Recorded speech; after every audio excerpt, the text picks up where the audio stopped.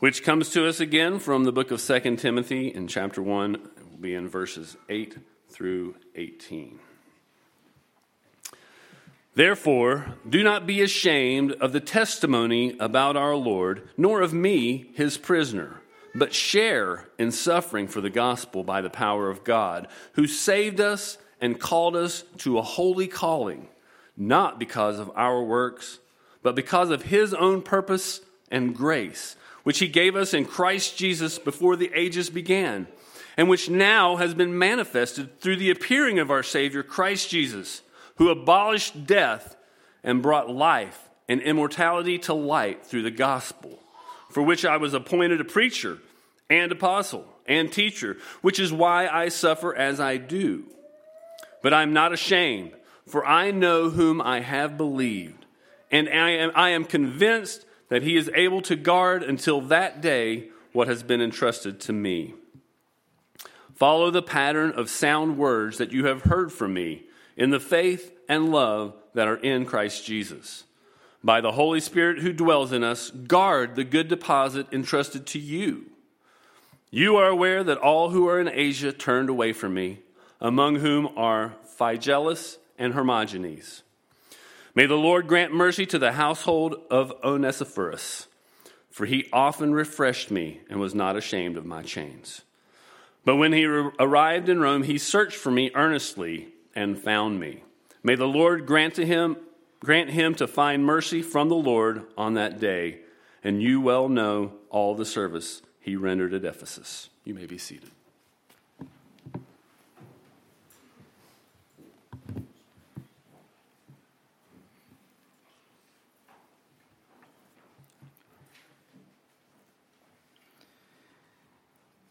We have talked a lot over the past few weeks, several weeks, about people and how we're supposed to love people and not say we hate people, which we're prone to do so many times. And I want you to think about this morning as we move into this passage. Have people ever disappointed you before? Anybody ever been hurt by people? No? Just me?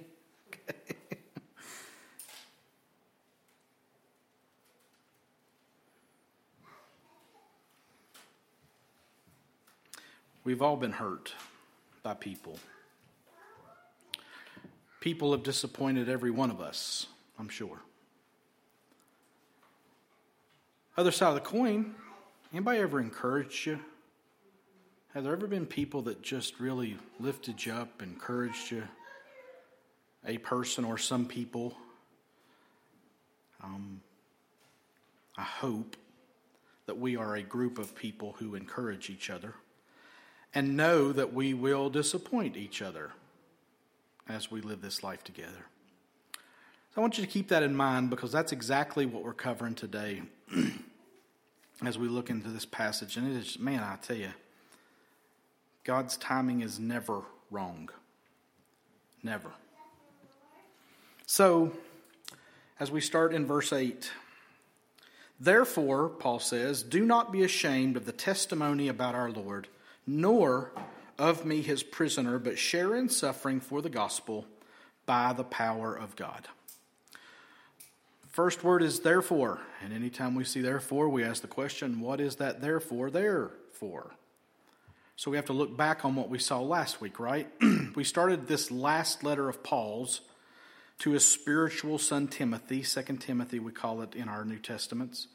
Paul is in Mamertine prison, awaiting the carrying out of his death sentence, when they will swiftly remove his head from the rest of his body, literally. And in his last days, he doesn't know when that's coming, but he's awaiting that time.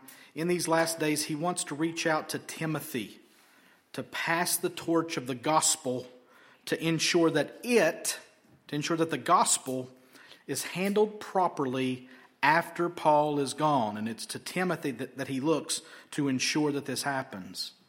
And he tells Timothy that he is sure that the faith is clearly seen in Timothy. And he encourages Timothy to fan into flame the gift that was within Timothy. And then we ended last week's passage with Paul exhorting Timothy with chapter 1, verse 7, which reads, "For God gave us a spirit not of fear, but of power and love and self-control." Now, since that's true, therefore, since the spirit that God has given us is not one of fear, but of power and love and self-control, therefore, do not be ashamed of the testimony about our Lord, nor of me, his prisoner. God doesn't call his people to fear. He empowers them to live lives that show him for who he is. So, don't be ashamed of the testimony about our Lord.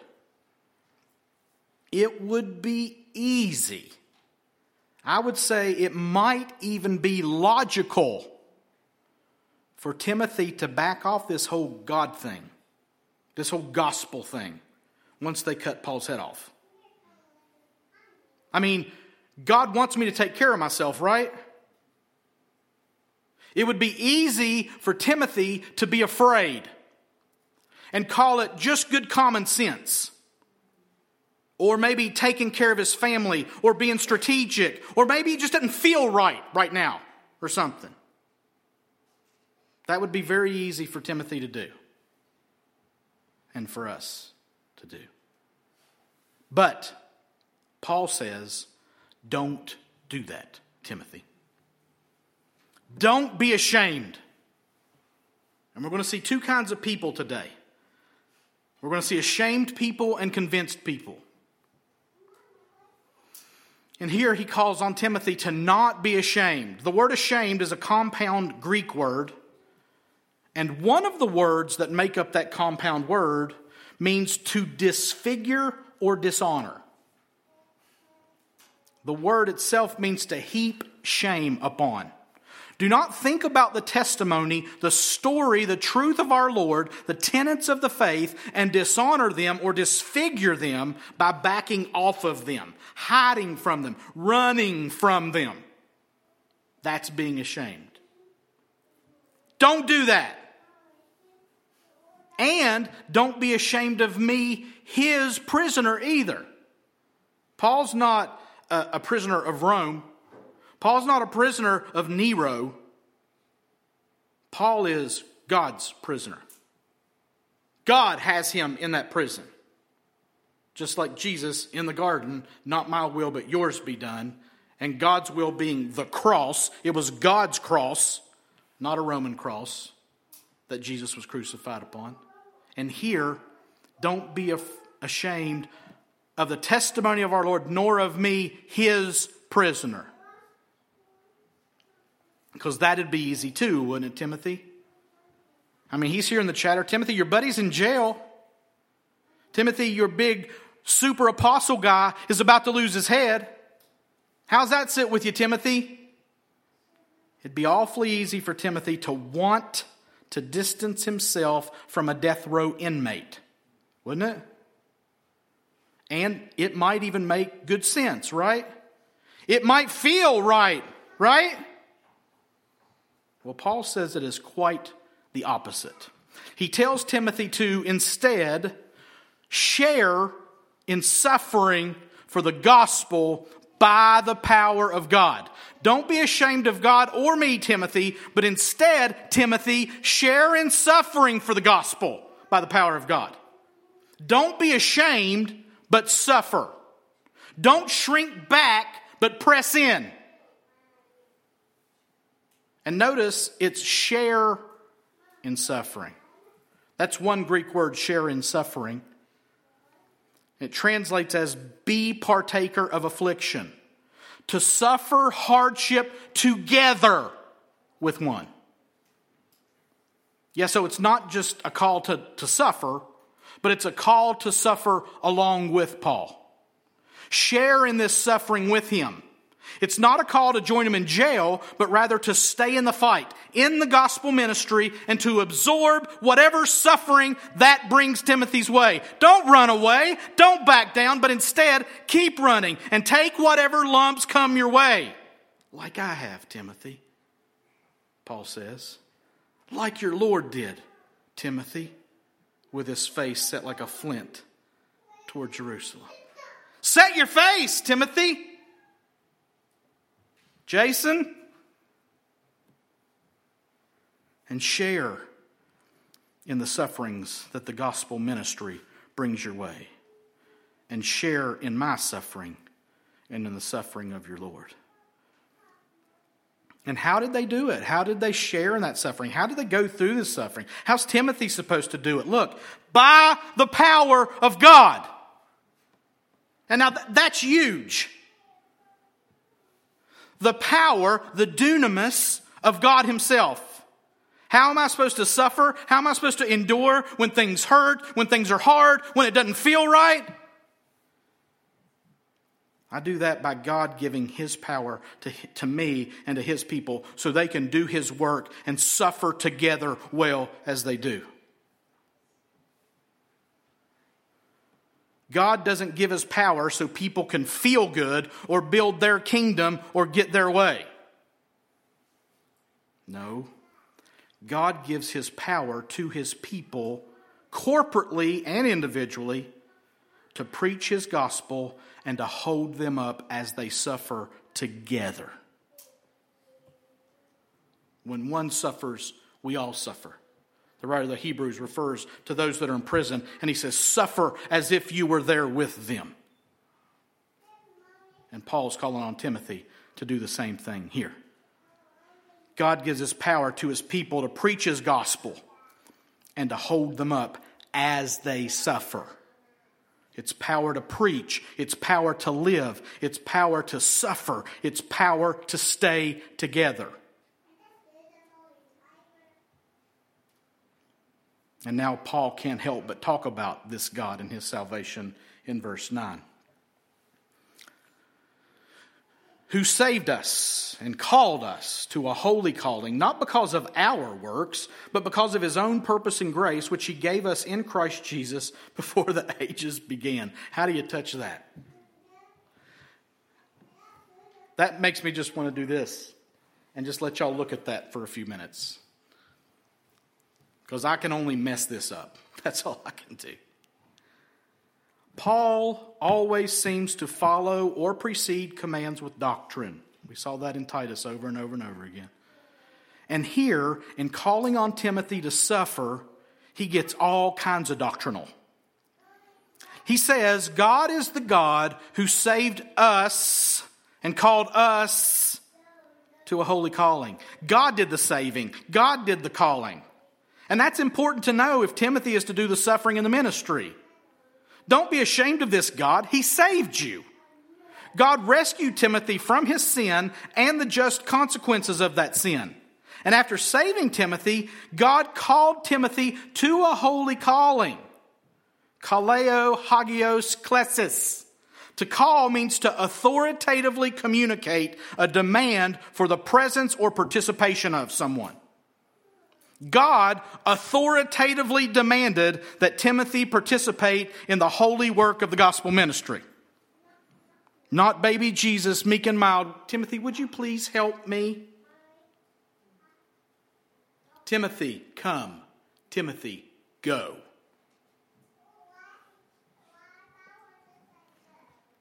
And why did God do this? It wasn't because of anything Timothy had done. Not because of our works. So then why? Because of his own purpose and grace.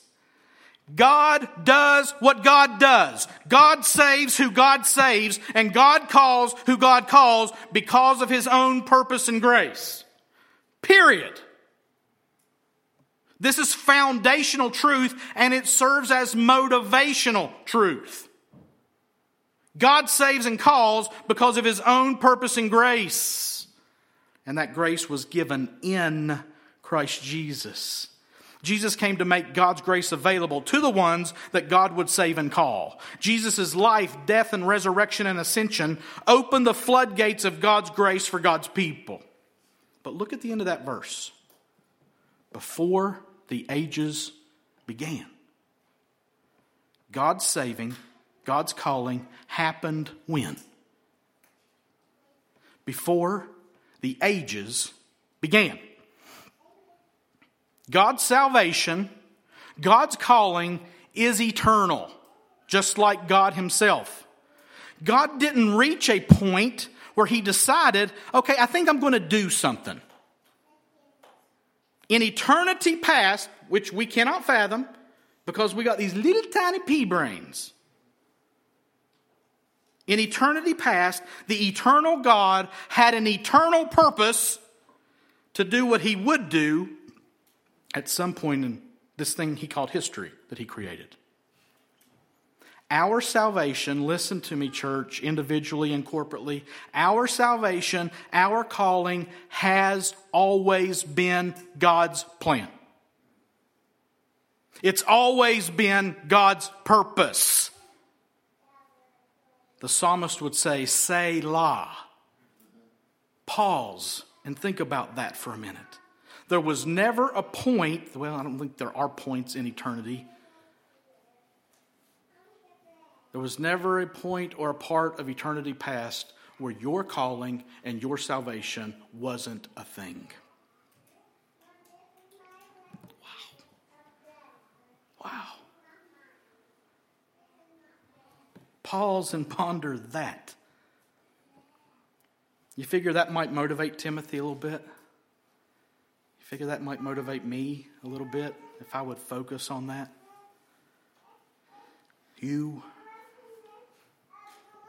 But Paul ain't done spreading this massive doctrine. Verse 10. And which now has been manifested through the appearing of our Savior, Christ Jesus, who abolished death and brought life and immortality to light through the gospel. You want to get ready for Resurrection Sunday next week? Use this verse to ponder all week long. Eternity past, yes, but what was eternally true has now been manifested. God showed that eternal purpose, what he had always planned when Jesus appeared. Paul would say in another place, at the fullness of time. Through the appearing of our Savior, Christ Jesus. God's plan, which had been a mystery, hidden for ages, came to light, literally, when Jesus came on the scene. In a barn in Bethlehem. At the cry of a little baby, God's plan came to light. There he is. And the angels were like, glory to God in the highest. On earth peace with men with whom he's pleased to dwell. God's here. All this stuff we've wondered about for all these ages, there he is. It's come to light. It's Jesus. Through the appearing of our Savior, Christ Jesus. God's plan came to light when Jesus came on the scene. Through the appearing, the epiphany of our Savior, Christ Jesus. And again, note how Paul keeps saying us and our and ours. I had focused on Timothy in the previous verses in the suffering and such, but Paul continually makes all of this a joint effort, a cooperation, a corporate thing. He wants Timothy to know that even when Paul is gone, Timothy is never alone. This thing we call Christianity is an us and an ours deal. It's a one another deal. It's not me and Jesus got our own thing going. I like Tom T. Hall, but that's terrible. Hairy-legged sinner, just like me. But back to our Savior, Christ Jesus. Paul describes him as the one, goodness gracious, who abolished death and brought life and immortality to light through the gospel. Go back through all of the Bible and look at the contrast between darkness and light, and darkness and light, and darkness and light. It's like all of the world since that fall in the garden had been shrouded in darkness. Little flashes of light here and there. And then Jesus, who called himself the light of the world, shows up. And with that light, we start to see things we've never seen before. He abolished death and brought life and immortality to light through the gospel. What a sentence fragment, huh? So first, Jesus abolished death. Now let's look at this word abolished. You don't have to read all that. I'll save you from it. Oh, it's not changing. Can you go to that definition? John, Andrew, I can't see who's back there. My eyes don't work like they used to. Katargeo means to destroy, do away with, to render idle, unemployed, inactivate, inoperative, to cause a person or thing to have no further efficiency, to deprive of force, influence, power, to cause to cease, to put an end to do away with, to annul, to abolish, to be severed from, separated from, discharged from, loosed from anyone, to terminate all intercourse with one. And what did Jesus abolish? What did he put an end to? What did he render idle? What did he deprive of power? Death. Death! You want to encourage each other when you're down and struggling? Remind each other that death is dead for the Christian. Death, listen to me, believers. Listen to me, individuals. Listen to me, church. Death has no power over God's people. None. Your body will cease to function one day if Jesus doesn't come back. If he does come back, it's never going to cease to function. But you're not going to die. Ever. Jesus promised that in John 11. We talked about it last week. I am the resurrection and the life. Whoever believes in me will never die.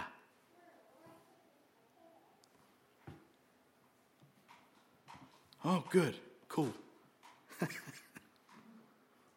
Death is dead. So struggle on. Suffer on. Because death is abolished. And in abolishing death, Jesus also brought life and immortality to light. Now there's a ta-da moment, right? It's new, it's improved, it's wonderful, it's glorious. Just look at that tomato. No. But wait, there's more. And more, and more, and more, and more. It's life and immortality. Out with death and in with life and immortality. And how did Jesus bring this life and unable to be deadness? Through the gospel. Church, there is no greater encouragement, no greater power in the universe than the gospel. The plan of God to save his people. The truth of the life and ministry of Jesus to take away sins and bring people into fellowship with God himself. Paul repeats this truth over and over and over and over. Remember Christ Jesus. Remember his sacrifice. Remember his completed work. Remember the gospel. He did it, and we need to remember. We need to rehearse. We need to share, and we need to spread it all the time. The very first message I heard anybody from Providence Bible Church speak was Andrew McKay telling people that they need to preach the gospel to themselves. Almost 9 years ago. We got to preach it to ourselves. We got to preach it to each other. We got to preach it to lost people, saved people. Because the gospel is the power of God for salvation. But I get ahead of myself. It's his story. It's Jesus' story. And we have to remember, rehearse, share, and spread it all the time. And Paul knows that that was his calling. Verse 11. for which I was appointed a preacher and apostle and teacher. For which refers back to the gospel. Jesus brought life and immortality to light through the gospel, for which I was appointed a preacher, an apostle, and teacher. Here's another one of those polysynthetons we talked about last week. 3 words with 2 ands to place emphasis on each word equally. Paul says his ministry given to him by God was to be a preacher and apostle and teacher. Preacher means proclaimer. Apostle means sent one. Teacher means one who explains and brings understanding. Paul preaches the gospel sent by Christ himself with the very words of Christ himself and goes to great lengths to help people understand what and whom he's preaching. That was Paul's life post-conversion. He gave himself to these 3 roles, and they all roll into one another. He was sent to preach and teach, and it's all for the gospel. And it leads into the next verse, which is also a doozy. Which is why I suffer as I do, but I am not ashamed.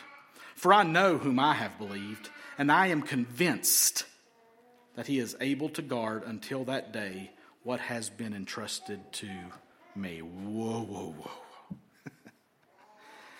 Whoa, whoa, whoa, whoa, whoa. Paul says that his appointment by God to be sent out to preach and teach the gospel is why he suffers as he does. Now take that in for just a second. I was sent by God to proclaim and explain the gospel. That's why I'm here in jail, and that's why I'm about to die. God sent me, so the world hates me. But I am not ashamed, he says. I'm not feeling like I've done the wrong thing or ran the wrong route. I'm not hanging my head and feeling like people and their opinions are more important than God and his calling. I have no regrets. I have no doubts. Why? Why? Why does he know this? How can we know this? Because that's important. For I know whom I have believed. And that's huge. Paul's belief is in a person. Not just in words, not just a story. And of whom is he speaking? Speaking of God himself. And this is vital in all of this. Paul has placed his faith in the God who saves. He's not just placed his faith in being saved. He's placed his faith in the person of God, which encompasses all that God is and all that God has done and all that God is going to do. I'm not ashamed, for I know whom I have believed. And in his presence I am not ashamed, because he is pleased with me. He approves. Hallelujah, we are who you say we are. And his approval is my goal and aim, so I'm not ashamed. And, now watch this, I am convinced. We've seen ashamed people. Now Paul's going to show us convinced people. I'm convinced that he is able to guard until that day what has been entrusted to me. Now note that structure. Note who he's referring to about what. Because it's a wow moment. Paul's faith in God is not just to save him or approve of him in his ministry, but Paul is convinced, persuaded that God is able to keep safe what God has entrusted to Paul. Paul's gospel, Paul's ministry, Paul's preaching, Paul's teaching, Paul's very life. Paul is convinced that God will guard all of that. God will keep all of that until that day. What day is he referring to? The day that Paul stands before God and gives an account of how he has lived out his apostolic calling to preach and teach the gospel. Paul is confident that God will guard that calling. The eternal God who in eternity past saved and called Paul. And that God will guard that sending and that preaching and that teaching and that gospel that was entrusted to Paul. Paul is not reaching down deep and finding a way in himself to complete his ministry. Paul's not screwing up his courage and saying, I'm going to do this. I got faith in my ability to finish my ministry. Quite the opposite. Paul is confident that God will guard that calling and that sending and that preaching and that teaching and that gospel that was entrusted to Paul. God is able to guard what God has entrusted to Paul. So Paul is not ashamed. When I've struggled to believe, you have not let go of me, God my rock. And so he encourages Timothy in the next verse to not be ashamed either. Follow the pattern of the sound words that you have heard from me in the faith and love that are in Christ Jesus. Don't be ashamed, Timothy. I'm not ashamed, I'm convinced, because I trust God. So, follow the pattern of the sound words that you have heard from me, Timothy. It's interesting that he points not to his life as an example here, but rather he points to the words he has spoken. Words that were given to him literally directly from Christ himself. Timothy, do what you've heard me teach and preach. And I love the picture of follow the pattern. There's a clear, solid standard, an unalterable standard, a perfect example that has to be kept to. You don't get to improvise here. You don't get to reinvent the wheel. You don't get to decide what this looks like. It's set in eternal stone. So follow that pattern. A specific process to follow. Any of you seamstresses out there know patterns well, don't you? What happens when you don't follow the pattern? You make garments that aren't what they're supposed to be. The pattern to follow is the sound words that Paul has spoken. What he has taught in his ministry. That's why we place such value on the apostolic doctrine. That's why we place such value on the words of the Old and the New Testament, because they're the very words of God. They are the pattern that we are to follow. Not the culture. Not our preferences. The pattern. The words that Paul had received as direct revelation from Christ himself. Timothy, follow that pattern. When things are good, follow the pattern. When things are hard, follow the pattern. Remember what has been preached, what has been taught, and do those things. And teach those things. And those things are, quote, in the faith and love that are in Christ Jesus. The pattern and the sound words are in the faith and love that are in Christ Jesus. What Paul has spent his whole ministry doing is explaining Jesus. That's what he spent his whole ministry doing. To have faith in Jesus, to love like Jesus, to be loved by Jesus, placing all your faith in Jesus. The apostle of Christ has traveled the world giving words to show and to explain Jesus. Follow that pattern, Timothy. Jesus himself said, you Pharisees search the Old Testament hoping to find what God's doing. Well, those words, those teachings reveal me. Follow that pattern, Timothy, in what you teach, in what you do, in how you are. Follow the pattern of the sound words that were given to portray Jesus to all those around us. Follow the pattern which is in the words which are in faith and love, which are in Christ Jesus. It's all in Jesus. Follow that pattern, but how? Verse 14.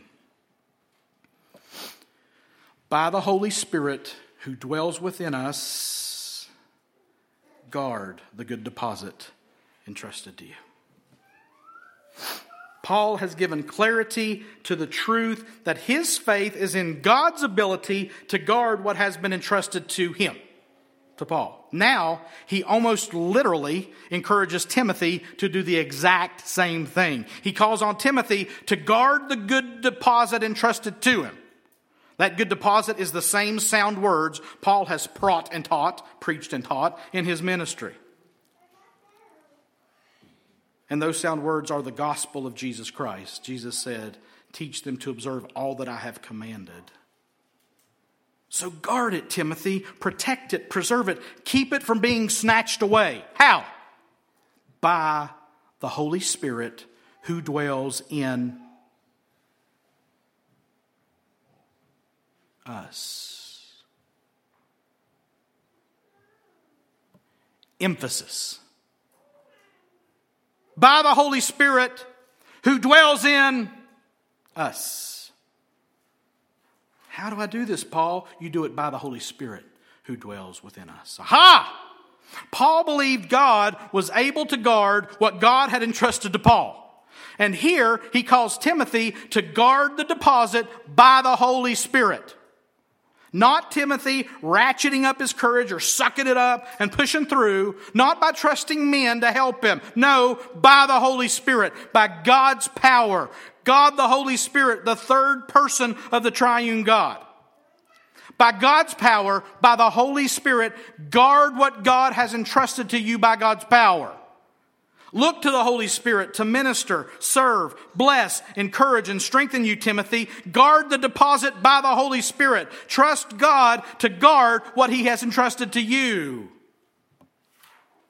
And again, note that Paul associates himself and all the church with Timothy by pointing out that the Holy Spirit of God dwells within us. Romans 8 says, whoever does not have the Spirit is not of the Spirit. And again, this word us is so important. Yes, the Holy Spirit is in each individual believer, but He dwells collectively with us. There is no Christianity apart from the church. You are a cell separated from the body. And you will die.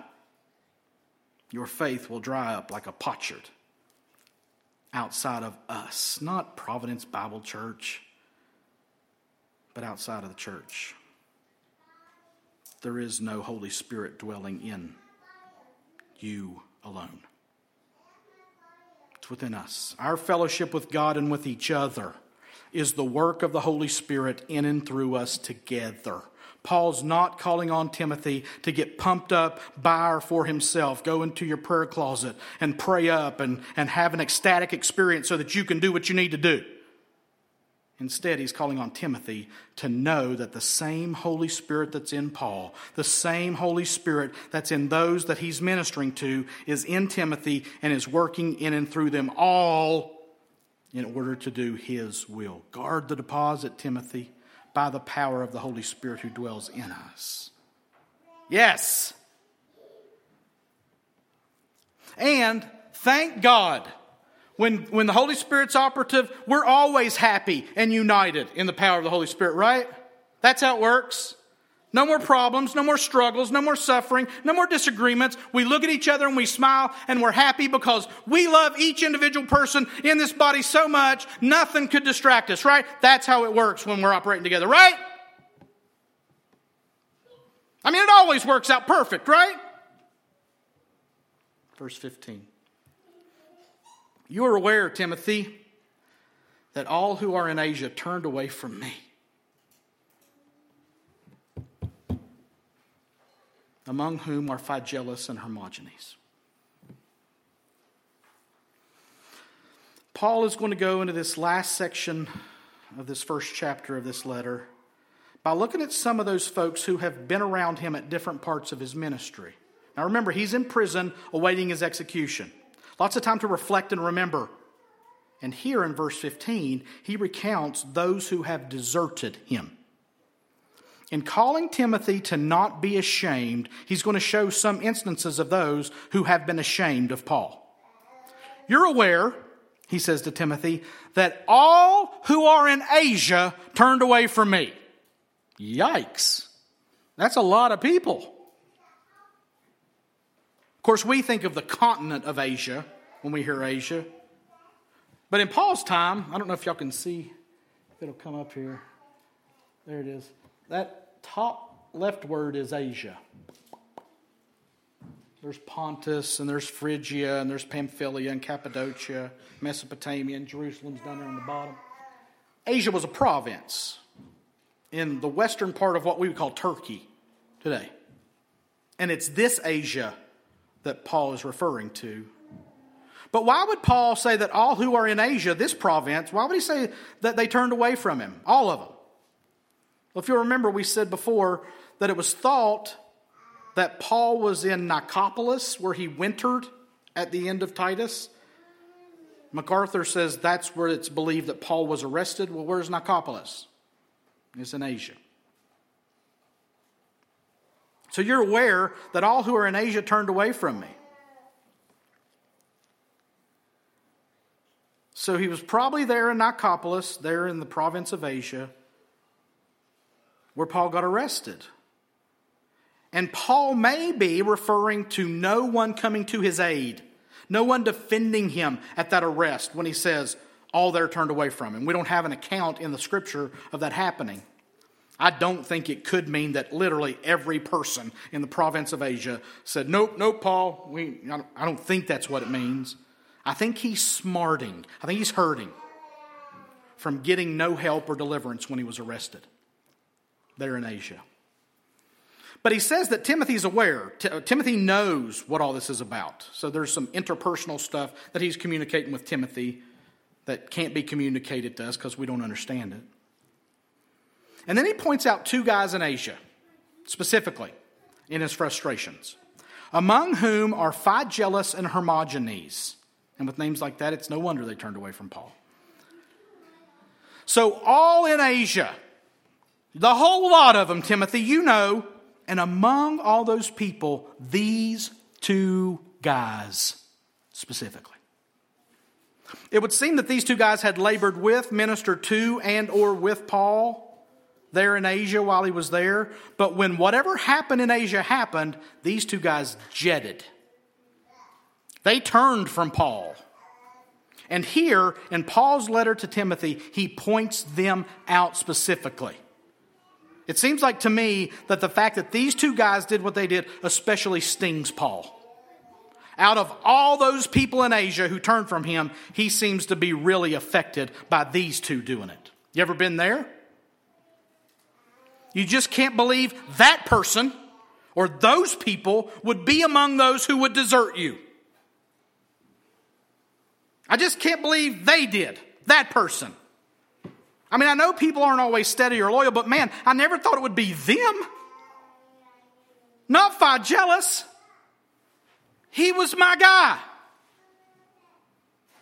Surely not Hermogenes. He's always been so reliable. So Paul just has to point them out, either out of shock or out of disgust.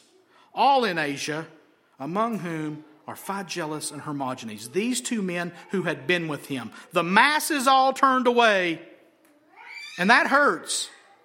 But nothing hurts as bad as these two guys. Can you believe it, Timothy? It was Phygellus. It was Hermogenes. You ever felt like that? That person did it. Those people did it. E tu, Brute.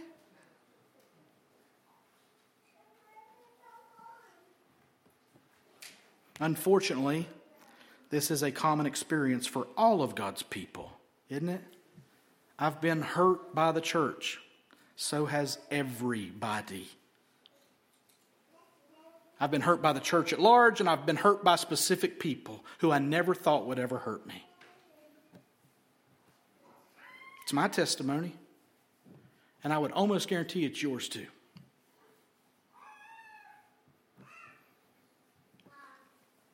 We get abandoned. We get hurt. People let us down. Paul, who had been surrounded by brothers and sisters, workers, co-laborers, and disciples, now finds all of his people gone. And it hurts. As Paul's response here, pouring out his heart to Timothy, shows, it hurts.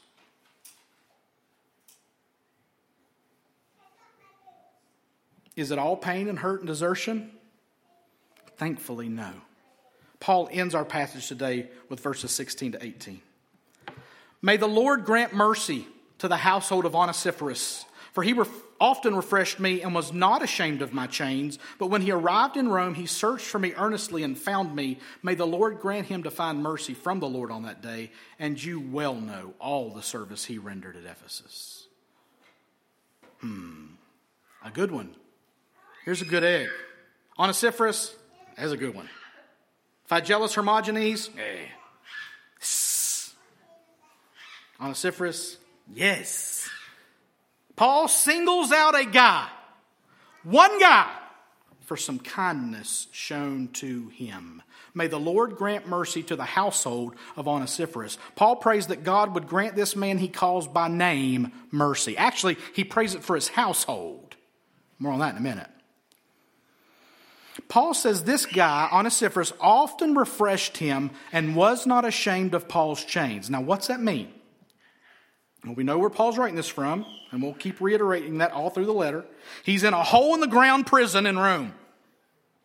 And it's evident that Onesiphorus had come to Rome and had searched earnestly until he found out where Paul was. And when he found out, he didn't cower in fear or ditch Paul when he found out Paul was in Mamertine prison.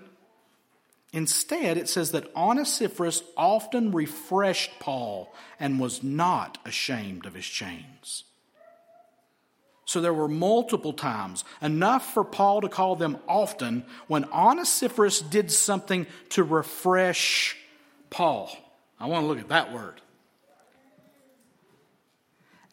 Anapsuko translates as refresh, to cool again, to cool off, recover from the effects of heat, to refresh one's spirit, to recover breath, take the air, cool off, revive, refresh oneself. Now watch this. You see those numbers 303 and 5594? Okay, those are Strong's numbers. Who knows what Strong's numbers? Don't raise your hand. If you know what Strong's numbers are, good for you. You're old is what it boils down to. You've used a Strong's exhaustive concordance of the Bible at some point in your life. We don't need those things anymore. We can click on everything. But basically what that means is this compound word comes from two Greek words. And those numbers identify Greek words. Okay? Now watch this. So 303. The word refresh is made up of two Greek words. 303 is a word ana, that's how we transliterate it, that means to be in the midst of. Okay? Now, 5594 is the Greek word suko, P-S-U-C-H-O. And look what it means. It means to breathe, to blow, to cool by blowing, to be made or grow cool or cold. Now watch this. So the word refresh, made up of these two Greek words, literally means to be in the midst of like a cool breeze. Onesiphorus was literally a breath of fresh air to Paul in his imprisonment. Often. Paul also says that Onesiphorus had worked with him in Ephesus when Paul was there too. He's like, Timothy, you know what service Onesiphorus rendered to me at Ephesus. So Paul hopes that God blesses Onesiphorus. But look at this. Paul prayed that the Lord grant mercy to the household of Onesiphorus. Why the household? Well, there are thoughts. Commentator Philip Towner says this, quote, when the church is under fire, to give aid to an imprisoned pastor becomes a courageous act of faith. At one of the worst, most dangerous times for Christians, this is precisely what Onesiphorus did for Paul. The apostle was in prison in Rome in the time of Nero, and by repeatedly visiting him at this time and giving aid, Onesiphorus identified himself closely with this enemy of the state and his illegal religion. It is certainly not exaggerating to say that this friend risked his life in order to help Paul. This is unashamed loyalty to the gospel. Now watch this. He goes on to say this. To judge from Paul's blessing wish for him, mercy from the Lord on that day, verse 18, Onesiphorus may have died by the time that Paul wrote, and if so, he may have died because of his association with Paul. One so loyal to the cause of Christ could surely hope to find mercy on the day of Christ's return and a just reward. End of quote. Onesiphorus literally may have laid down his life trying to refresh Paul often. And so Paul prays that his household would be given mercy, possibly because their husband and their dad are gone.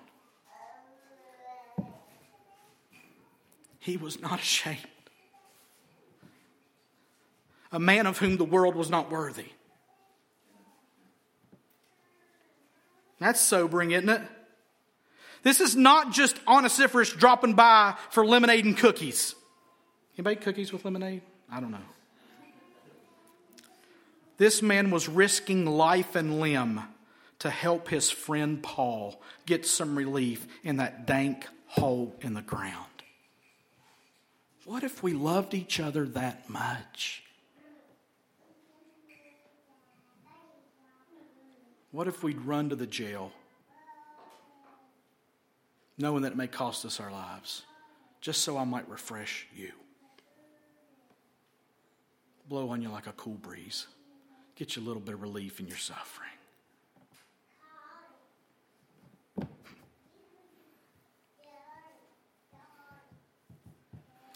No, too many times we're not convinced. We're ashamed. Onesiphorus was unashamed. He was convinced. When others ran, when everybody else ran, when others deserted Paul, even Phygellus and Hermogenes, this man very probably laid down his life in order just to help Paul a little bit while he could. Wow. Oh, for a church full of these people. Oh, that I might be this person. Oh, that Paul could encourage Timothy to be an Onesiphorus and not a Phygellus or a Hermogenes. So we turn to application from this powerful section of Scripture. 4 S's: shame,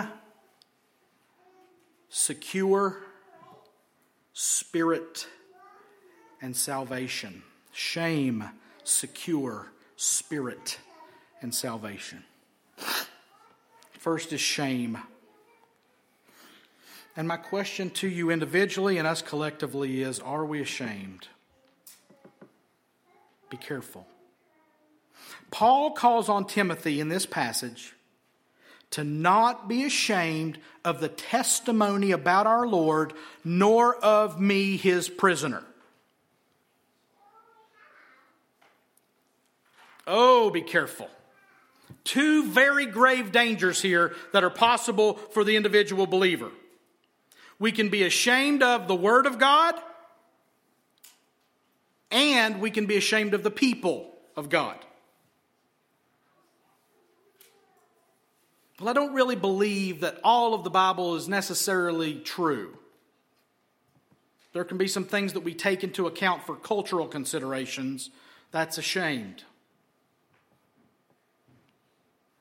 Well, this person and that person get on my nerves and I just can't abide them. That's ashamed.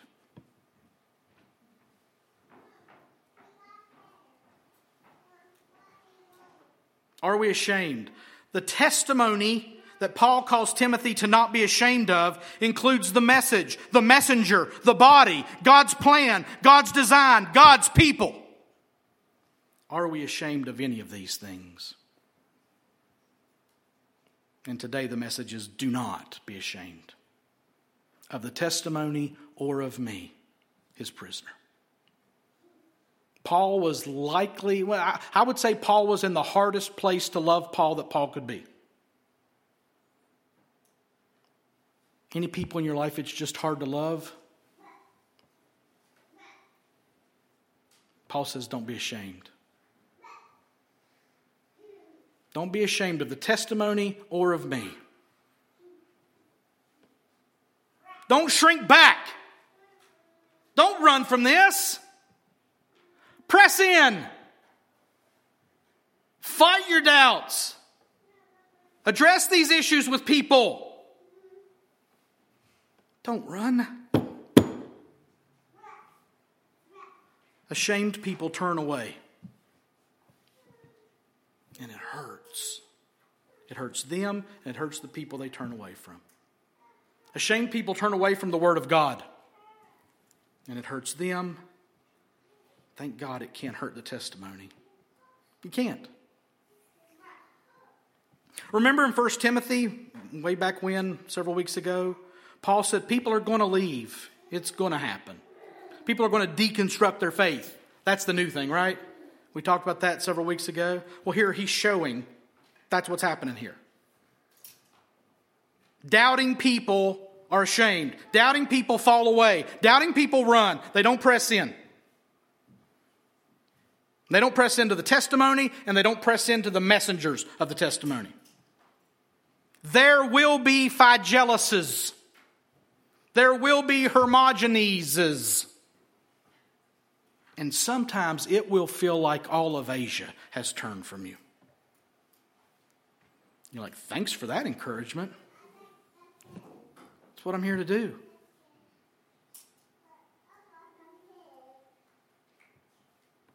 A little personal testimony. Goodness gracious, a few years ago, I thought we were done, guys. I set up the Seventh-day Adventist building and talked with Will and Steve. And we said, are we going to keep doing this or not? Because it feels like all of Asia has turned from us. And three men looked each other in the eyes and said, if it's only us, we're going to keep doing it. And I'm not praising Will. I'm not praising Steve. I'm not praising myself. And thank God, here we are. But listen to me, church. There will be times when it hurts. And that hurt is usually going to come in the form of people. The people sitting in this room this morning. Some of the people who aren't here this morning. Some of the people that have left, it has felt like a dadgum atom bomb in my heart. Phygellus? Hermogenes?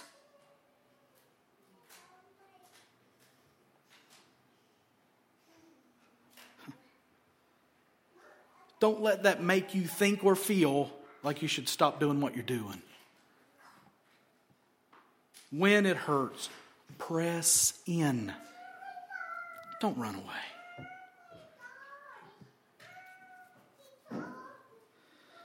Don't be ashamed. That's shame is application point 1. Second application point, secure. Convinced people are secure people. Not always secure and nothing can shake them. Listen, we all have bumps in the road. We all have faults and failures. And we all have dips. But doggone it, I am calling on us individually and corporately to be convinced people. Paul's statement was, I'm not ashamed, for I know whom I have believed, and I am convinced that he is able to guard until that day what has been entrusted to me. What about Onesiphorus? You think he was convinced? Sure seems like he was.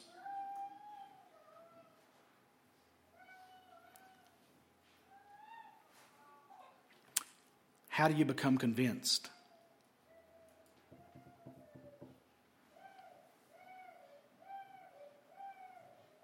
That goes to our next application point. That really is kind of one, but shame, secure, the Spirit. How do I become convinced? How do you become convinced?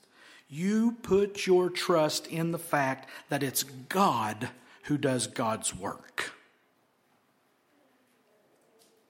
Paul told Timothy, but I'm not ashamed, for I know whom I have believed, and I am convinced that he is able to guard until that day what has been entrusted to me. Convinced people are people who have stopped looking inward, stopped looking at themselves and their faults and their failures, and they've stopped looking at other people and their faults and their failures, and they've started focusing on the work of God to do the work of God.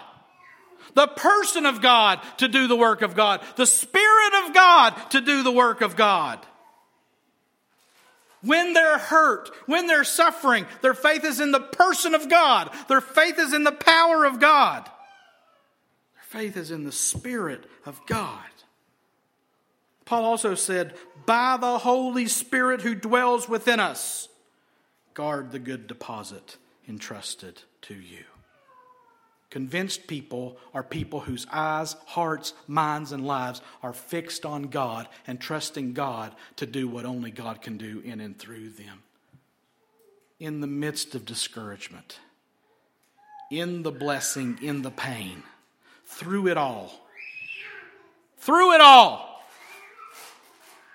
He is our rock. And God's work ends up coming down to what? Comes down to saving people.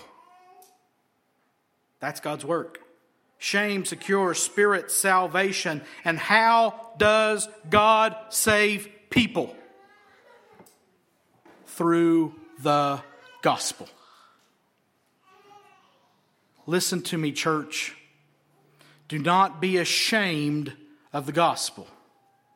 Be convinced of the words of the gospel and be convinced that the Spirit Himself is the power in that gospel to save people. Compromising on the gospel will lead you astray. But now watch this. A lack of compromise on the gospel will push people away as well. But don't waffle on the gospel.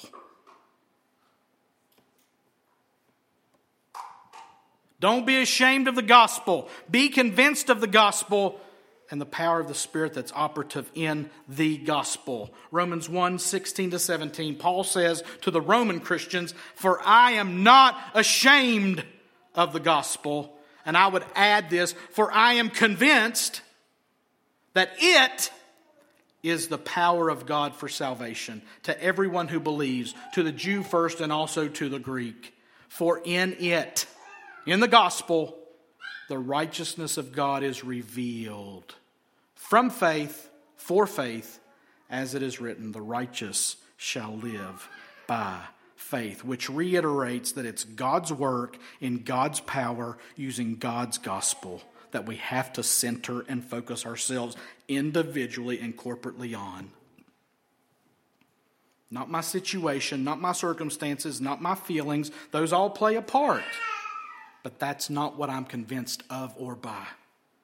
I'm convinced as I am focused on the gospel. Do not be ashamed of the gospel. It is the power for salvation, and in it the righteousness of God is revealed. Don't be ashamed of the gospel. Be convinced of it, trusting God to do the work from start to finish to save sinners by the power therein, whereof, by which I am the chief.